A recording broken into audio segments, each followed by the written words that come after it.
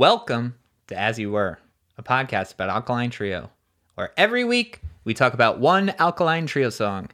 And this week, it's Buried.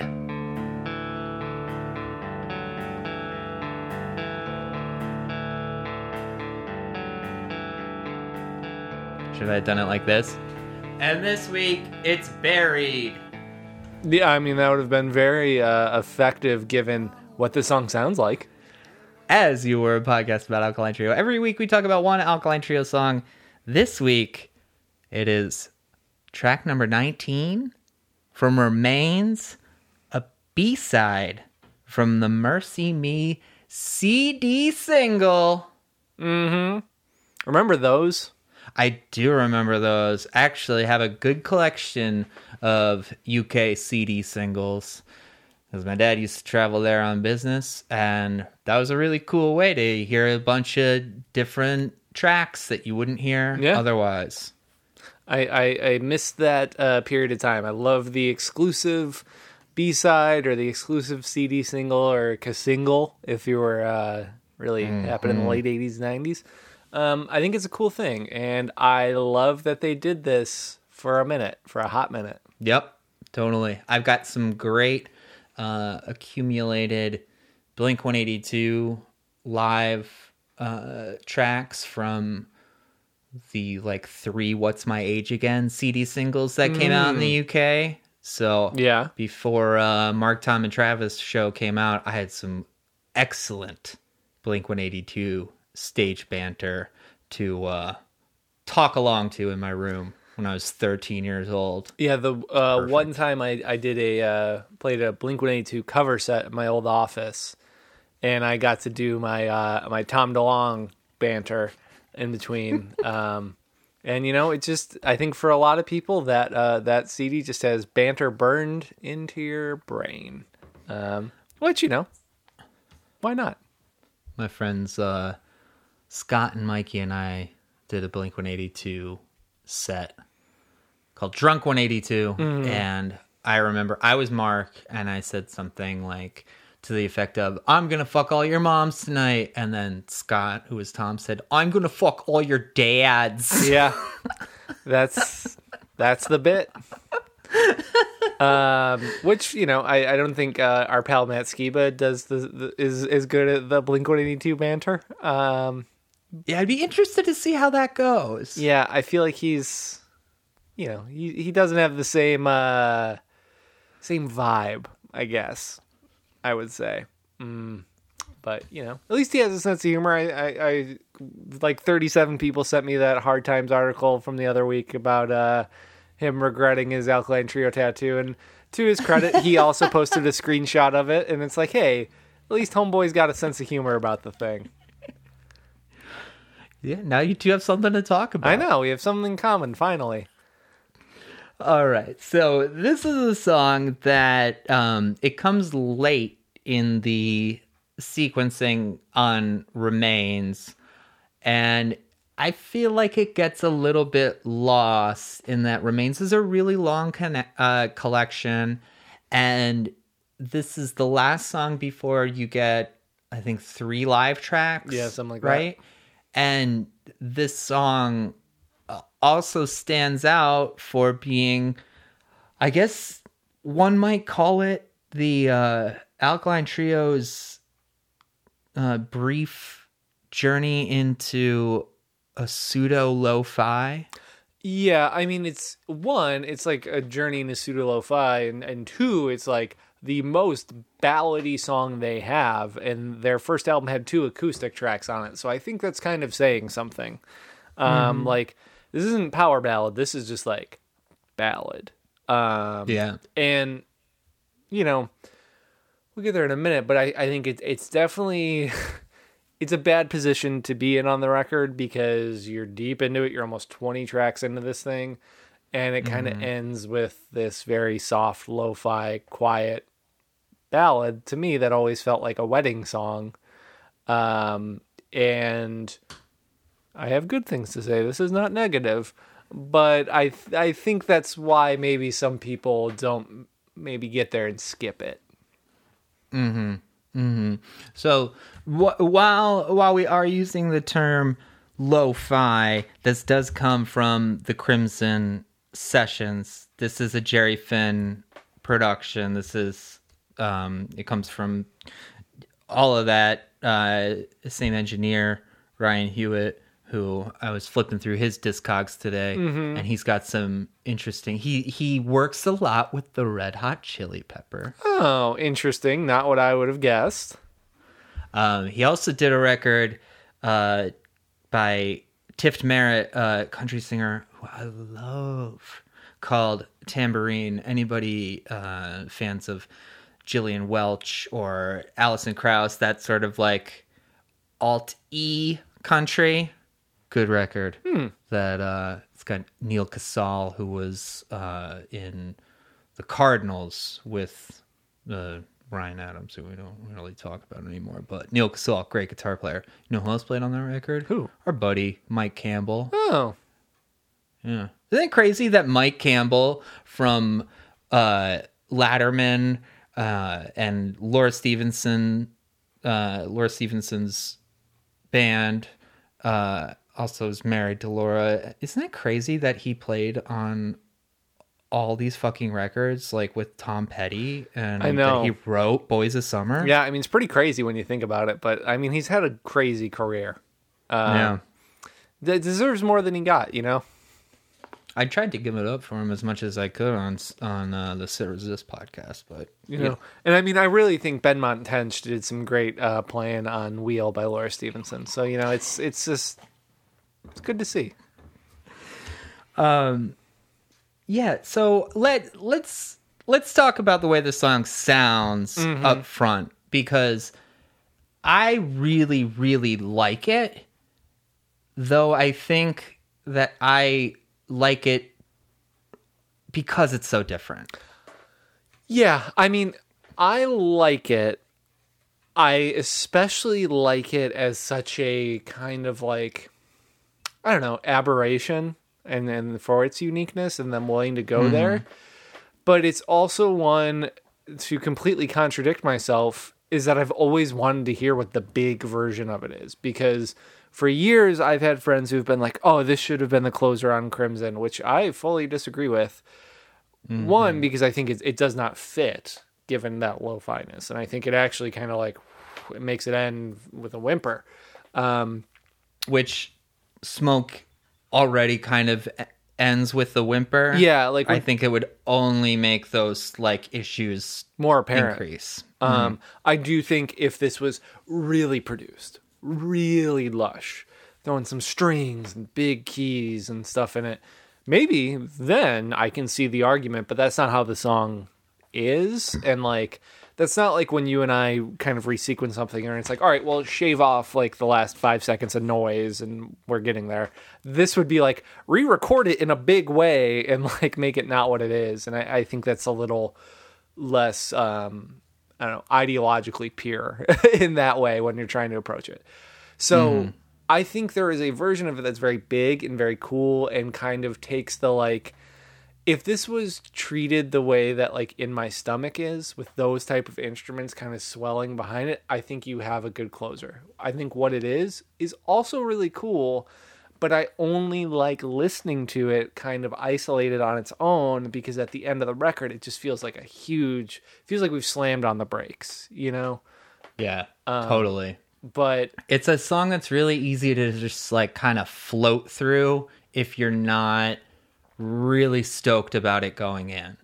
100%. And I think it's a very nice presentation. Like, I actually think like, you know, I could see someone complaining that maybe the lyrics are a little too saccharine or a little too whatever, but I kind of like them. And I think, you know, the first lines of the chorus, like, I never lied, but it's so fun to tell the truth. Like, it's just so kind of clever and it's just so simple. And it speaks to what I think Matt and Dan can both do very well, which is like twisting a phrase until it reads 1,000 ways. But like, I think there's something really charming about it. And I just like, for what it is, I like kind of how pulled back and reserved it is, especially in the kind of percussion. It's really not overselling it. And I like that a lot. Yeah, I like the way that it starts. I think that the guitar is there's a really cool space that you can hit in where if you're playing guitar like arpeggiated the way it is in the beginning, it also sounds like it's something that the bass player could be playing Yes. too. And there's not a lot of distortion on the guitar, so it does have this feeling that this like I mean, you know that it's guitar, but you kind of are realizing that it really could be being played on the bass. And I think that like what is a real achievement for the way that this sounds is that it sounds like that guitar is in the same room as the vocals. It's not one track on top of the other. And I think that everything that comes in, it really does feel like it's all inside a pretty large room. Yes, yeah. And There's a it's lot a of little- like natural kind of reverb happening here. And I think that that's really cool. It obviously you lose a lot, and as we've discussed, you can feel sort of like you're floating through it. I mean, but I think that's almost the intention. Like, I think a lot of the music is set up to give you that feeling. And like, I've made this reference like 4 times already, but I just picture this as like a wedding dance song, you know, when that chorus hits. Like, it's a very nice, soft, like loving shuffle. And it's supposed to, I think, give you that feeling of like that lightness, airiness of love, man. And I think that's genuinely the intention. And I think it's, the form is matching the function. Like, I think that's kind of like what makes the song so compelling to me is that, you know, Dan sometimes, you know, he's a wife guy. We know this. A lot of songs about love throughout the discography. And, you know, I think sometimes the complaint is that it's a little too much. It's a little too like, okay, buddy, we get it. But this one works because it's just really leaning into that in terms of how the music's rendered. It's not some of the songs where it's just like, all right, you're just really trying to square peg round hole like these like very lovey-dovey lyrics over like what is kind of like an Alkaline Trio song, which is sometimes doesn't always work or feel effective to me. But I think this is just like, I don't know, I think it's such a, especially at that time, like this feels like a pretty big diversion, even from Crimson, even from this being a B-side to a song on Crimson. Like, this feels notably different from anything they had done before. Totally. And I think that where form matches function is that the song feels a little bit like that feeling that you get when you wake up from a dream in the middle of the night, and it takes you some time to feel fully returned to your body. Yeah. So I think that works to a cool effect here. I think that this song being a B-side and kind of a more rare B-side, because there are several versions of the Mercy Me single, and this is only on one of them. A lot of the other ones have acoustic versions of previously released songs, which, let's keep going back to that well. But yeah, I think that it being a B-side, that's the place where let's just fucking do something totally different, totally out there, and only the Brits are going to hear it, or Americans whose parents are traveling to Britain and want to stop at the oh damn, I wish I could just like off the top of my head just think of a good CD store in Britain. Damn, that would have been so sick. Yeah, if only, you know, you had His Majesty's voice, you would have really gotten there. But no, I mean, I think that's the thing, and it's just like I wonder at what point, like if this was just a demo or if they were going for this type of sound. Like I've always had a few questions about it, because it's just like, it doesn't sound like some of the other Crimson demos, which were on that CD of like home demo shit. Like this was clearly built as kind of a band, and it was recorded live. And yeah, I just wonder if it got kind of scrapped from being part of the record or what happened, because I think there's so much good here. And I think, while I really like what it is, I've just always been super interested in what that kind of bigger version would be, and if they'd be able to capture kind of that same feeling that you've talked about, because sometimes you can really enhance it, and sometimes you just end up losing what makes this feel so good and special. And I do think that, maybe a bigger production might take away from it, but more than a lot of their songs, this is one where I've always been kind of curious what a like big full-on studio version of this song would have sounded like, just because this is so atypical from them, and it being on the end of this record makes it even more so that like it's one I've always had a lot of questions of like, what were they going for, why was it treated this way, and was it a song they were considering that somehow then just got cut, or did they feel like, oh no, this is the best way to treat this song and the best version of it? Like, questions I've always had that will probably never be answered. And I should mention that Mastroianni also has the mixing credit here and an additional engineer credit. So, yeah, I held that off on purpose. But I guess the thought that I have in what you're saying is that maybe Mass gets the tracks from the Crimson sessions and is hearing the room a little bit, and maybe this is just like, well, let's go with the reverb here. Let's just expand that out and see what we got here. Maybe it's just an experiment, and sends it over, and they're like, hey, cool. Yeah, like, that's different. That's neat. Yeah, and I think there is just a world like that where maybe there isn't that much thought put into it. It's just like, we're liking what we're hearing. We're thinking this is cool.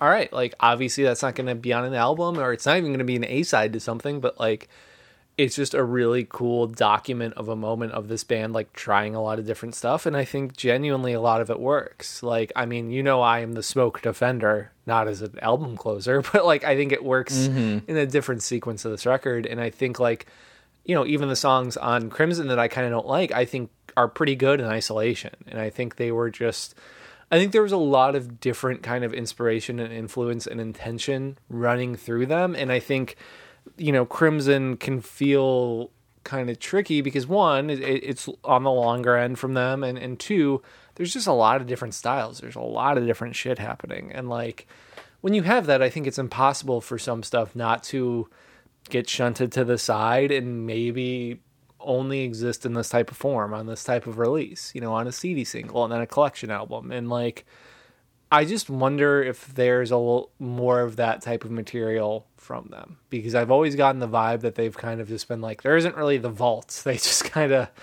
we got 10 songs. That's the record.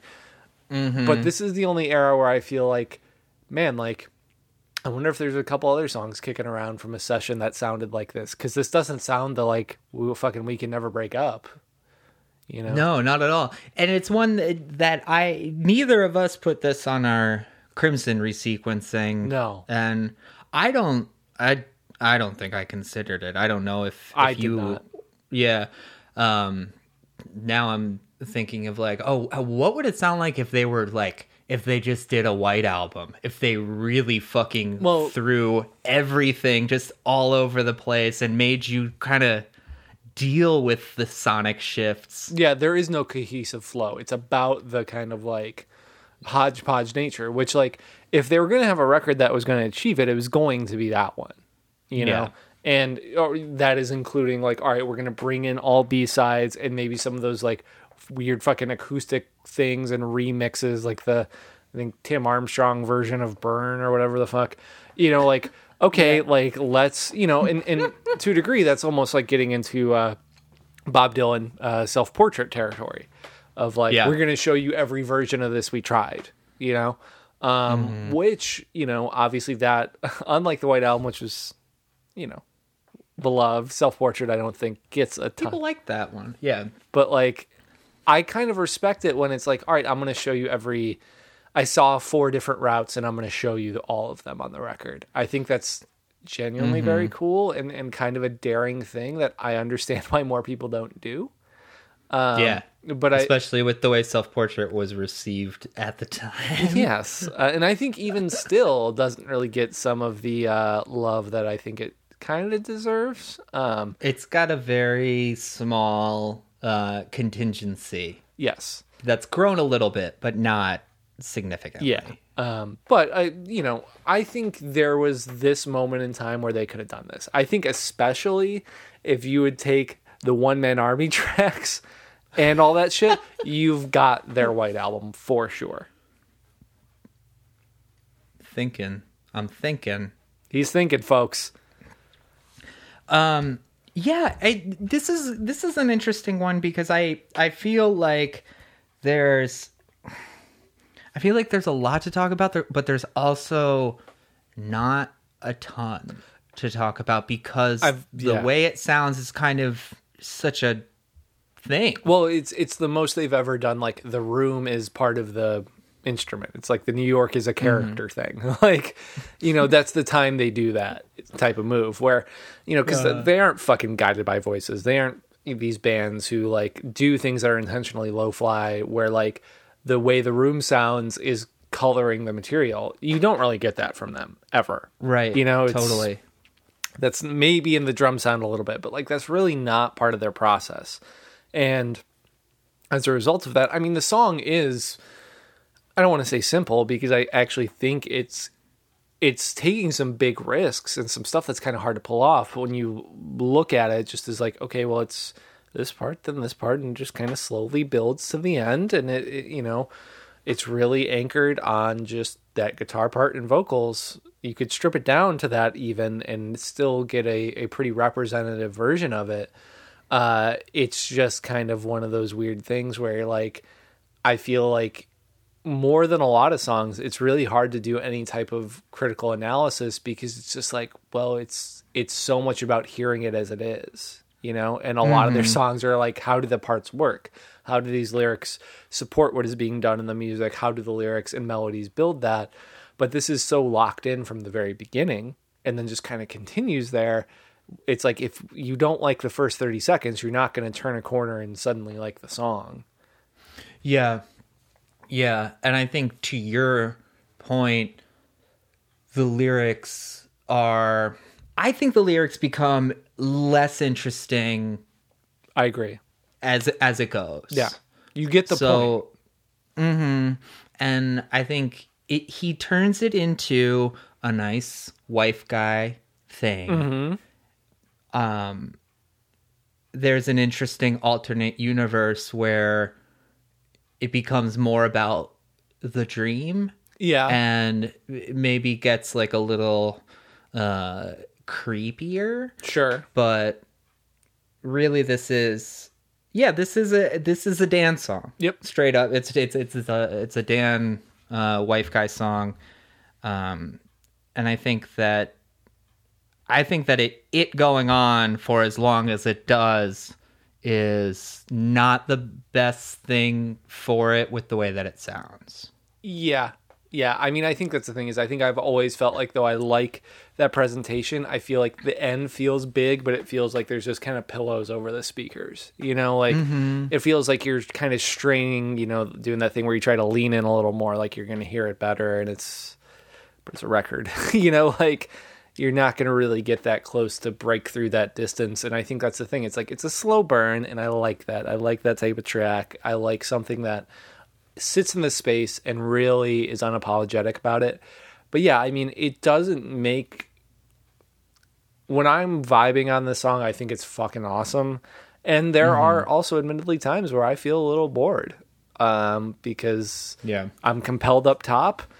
And then the middle kind of sags for me, and I'm like, yes, the end. And, that's why I've just always been so curious of what a different, bigger room production of it would feel like to maybe alleviate some of that. But I ultimately just like it for what it is, because there's not another song of theirs I can think of to really compare it to, aside from like maybe In My Stomach, but that's trying for something very different and is also treated very differently, very intentionally. And I just like seeing, okay, what was this band doing when they were just kind of playing the song together in a room to get it there? And I think you get a nice view of that, and that's pretty cool. What do you rate it? I give it a 3. I give it a 3.5. Yeah, I was right on that line. Yeah, and I think, you know, the more we talk about it, the more it feels like a movie that's great. Feels like Raising Arizona. That movie is so good up top, kind of just levels off, and then on a good day, you feel good about watching it through to the end. On a day when you're not feeling it, you're just like, all right, I got the first half. Point has been made. Yeah. They do a lot of that. Those Coen Brothers movies, like, they have several where it's just such a good first half. What else are you thinking? Well, Oh Brother, Where Art Thou? Sure. Never loved that one. I think The Big Lebowski is very uneven. I like it. It's too long. I think you can do some trim in there. Yeah, I mean, Oh Brother, definitely. I think I felt a similar way about, was it Hail Caesar? I thought that was... Yeah, I don't think I saw that one, actually. But it was fun, but it just kind of then got away from me. Whereas, like, Lady Killers is another one where it's like, it's getting together and you're like, oh, yeah, this is going to be cool. And then it's like, what the fuck? What's your favorite Coen Brothers movie? Fargo. Fargo is actually like my favorite movie of all time. Really? Yeah, 100%. So if I'm not to say Fargo, probably... I mean, you can say Fargo if that's the real answer. I mean, it's a great film. I have this thing where I'm like, anybody who knows me who's listening to it's like, oh, of course, Fargo. He always talks about Fargo. But huge fan of A Serious Man. That's a fun one. Well, it's not a fun one, but it's a fun one. What about you? To quote The Simpsons, Barton Fink, Barton Fink, Barton Fink. So that's mine. Lover Totoro. I watched No Country for Old Men the other night. I was doing something else too. Good background stuff. And that fucking movie is just perfect. It's great. Well, As You Were, a podcast about Alkaline Trio. Every week we talk about one Alkaline Trio song and several Coen Brothers movies. At once. Thank you for joining us. We invite you to tell a friend about the show. Let them know what's going on. Subscribe on your podcast player of choice. Write a review. We have a Patreon, patreon.com/asyouwere. People vote on the songs. We do some other long-form exercises like a resequencing of Crimson that we did. Other long-form exercises like jumping jacks for Until Failure. I'm going to go do some long-form exercising and pulling down a tree limb in my backyard. I've been working on it. Hell yeah. So I'm about to see that one through to the end. We're coming close to the end here, but we still got a lot of road to burn, baby. We'll be back next week. We'll see you then. Thank you, friends.